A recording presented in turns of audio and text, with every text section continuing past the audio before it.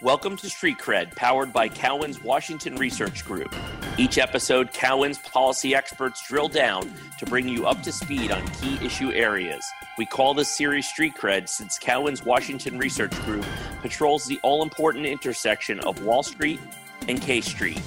Since we cover health and biotech, financial and housing, trade and tax, as well as smart political analysis, you could say that tuning into Street Cred will keep you healthy, wealthy, and wise. Welcome to What Would Hamilton Think, our monthly look at financial policy. I am Jarrett Seberg of Cowen's Washington Research Group. This is part of our Street Cred podcast series looking at the latest out of Washington. Alexander Hamilton was not just our first Treasury Secretary, and he didn't just have ideas that resemble the central bank system that we have today. But to quote from a certain musical, he also was in the room where it happened, that the nation's capital ended up in what we today call Washington, D.C. So it seems only appropriate that our monthly financial policy chat should be named in honor of Hamilton. Fear not, I won't be singing like in the musical, but we will deep dive into various policy challenges that the financial sector is confronting. It shouldn't be a surprise that our attention this month turns to the November 3rd election. Financial policy is not front and center of this campaign. We may have an economic crisis, but it is not the same as the financial crisis of 2008. The election proposals are about how to better combat COVID-19 and how to better revive the economy.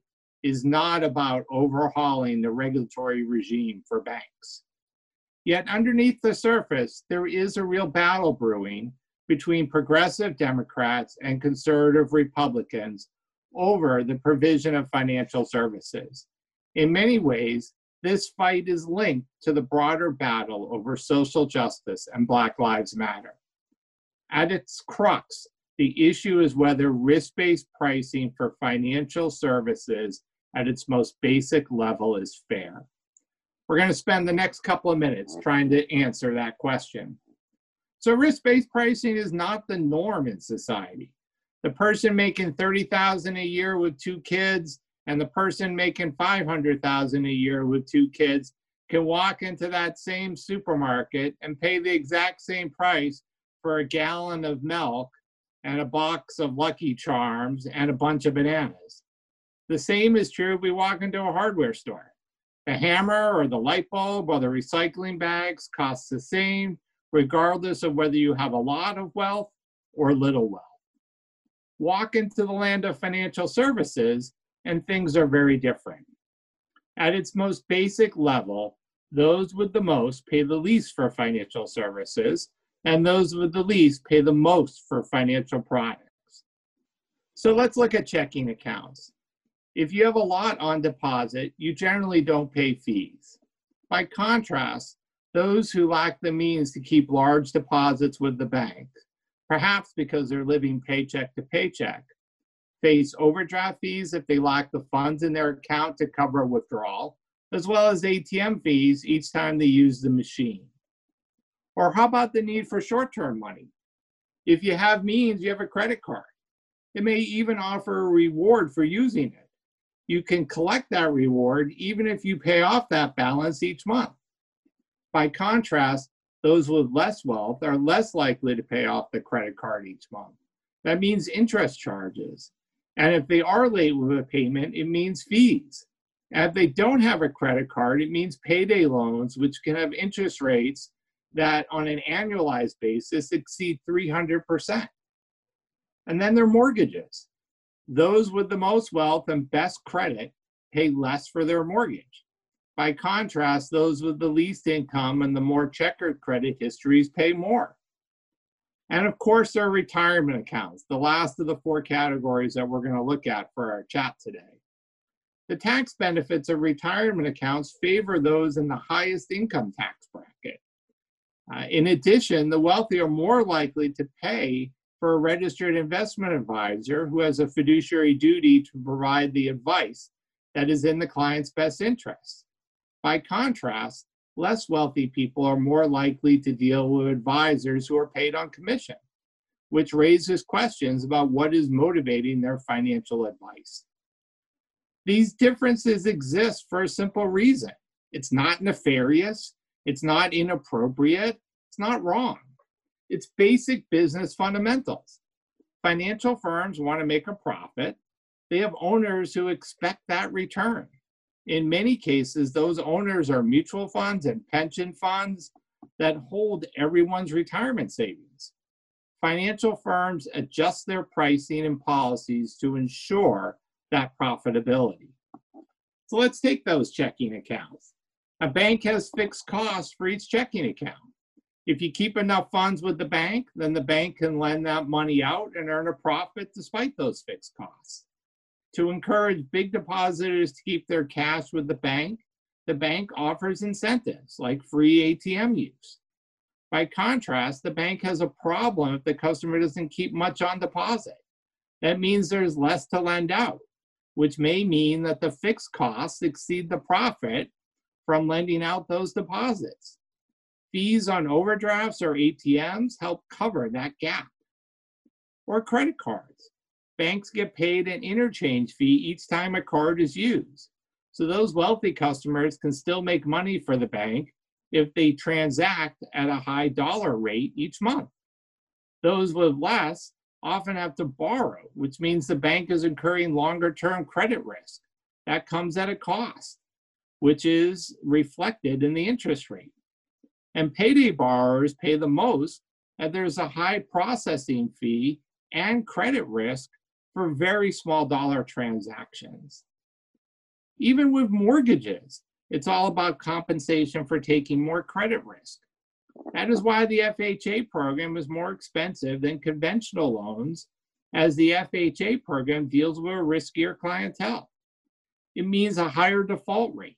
And it's also why Fannie and Freddie use loan level pricing adjustments, so those who pose the least risk of default pay less than those who pose the biggest risk of default. And for retirement savings, more wealth means you pay more upfront, and it means you get more value from the tax advantage. This has been the case for decades in financial services. Financial firms don't price everything the same. They are not supermarkets, they are not hardware stores. The supermarket has no exposure after you buy that can of soup. It's a one-time transaction with no recourse. By contrast, there is a risk of loss for a financial firm. The greater that risk, the more the bank wants to get paid. Again, there's nothing wrong with that. And that's where we swing back to the election. There are progressive Democrats who see this situation as fundamentally unfair. To them, it makes no sense that those who can afford the least end up paying the most. And because they pay so much, it makes it harder for them to stay current on their loans or avoid future fees. That means they can end up paying even more. It is why we believe one outcome from the election, if Joe Biden wins, will be a real effort to flatten pricing. It won't eliminate risk-based pricing. That's too ingrained and too helpful to the system. But we believe progressive Democrats want to cut the cost for financial products for lower income consumers. And they are on board with the idea that wealthier consumers should subsidize financial services for those with less means. This could play out in many different ways. Let's go back to our 4 broad categories of services that we've talked about a couple of times already in our chat. For checking accounts, this means banning account maintenance fees and fees that banks use for using ATMs. It also means sharp limits on overdraft fees, including giving borrowers the ability to repay the overdraft over time, so the repayment of one overdraft does not trigger a second overdraft. For credit cards and payday loans, it's about imposing a usury cap. That way, there's a limit to how much a consumer has to pay for credit. For mortgages, it's about cutting the price of the FHA program and flattening the loan level pricing adjustments for Fannie and Freddie, so there is less difference between what someone with an 820 credit score pays versus someone with a 680 credit score. And for retirement savings, it's about capping the tax deduction benefit so the wealthy do not benefit more than the less wealthy. And it's about giving all those who save for retirement the protections that come with a fiduciary duty standard of care. To make this agenda work, Democrats would need to rely upon aggressive use of the fair lending laws. Otherwise, companies could simply focus on the wealthy and cut off services to lower income consumers. Or new entities could emerge to poach wealthy customers by offering pricing that doesn't include that subsidy for lower income consumers. This of course, won't be easy to achieve. As I said a couple of times during our chat, the current approach to pricing is ingrained in how businesses operate. And the government does not often dictate how private industry prices its products. Yet, as I discussed earlier, progressive Democrats do have plans that would flatten pricing and increase cross subsidies. So what does that really mean overall for policy in the financial services and for the market overall? We believe this could lead Democrats to seek postal banking, which has long been a priority for the progressive wing of the party. Consumers could have transaction accounts and receive short-term installment loans through the Postal Service by going to their local post office. It also could lead to a related requirement that the Federal Reserve provide every American with a transaction account from which they can receive electronic payments and make electronic payments. It also could mean trying to repeal the 2005 changes to the Consumer Bankruptcy Code. Those changes required those with income to try to repay some unsecured debt before they could discharge all of it in bankruptcy. The changes were seen as positive for credit card lenders by making it harder for someone to max out their credit cards than walk away from their debts. And it means bringing back the fiduciary duty rule with the threat of class action liability to ensure that all investors get advice that is in their best interest, even if they pay for that advice via commissions. Now, of course, not all of this is politically possible. Just because progressive Democrats are seeking it does not mean they can get it. The Senate math is what the Senate math is. You know, even with a blue wave, Senate Democrats are probably only going to have a couple of seat majority. And those majorities are made up of moderates who are unlikely to fully buy into this election.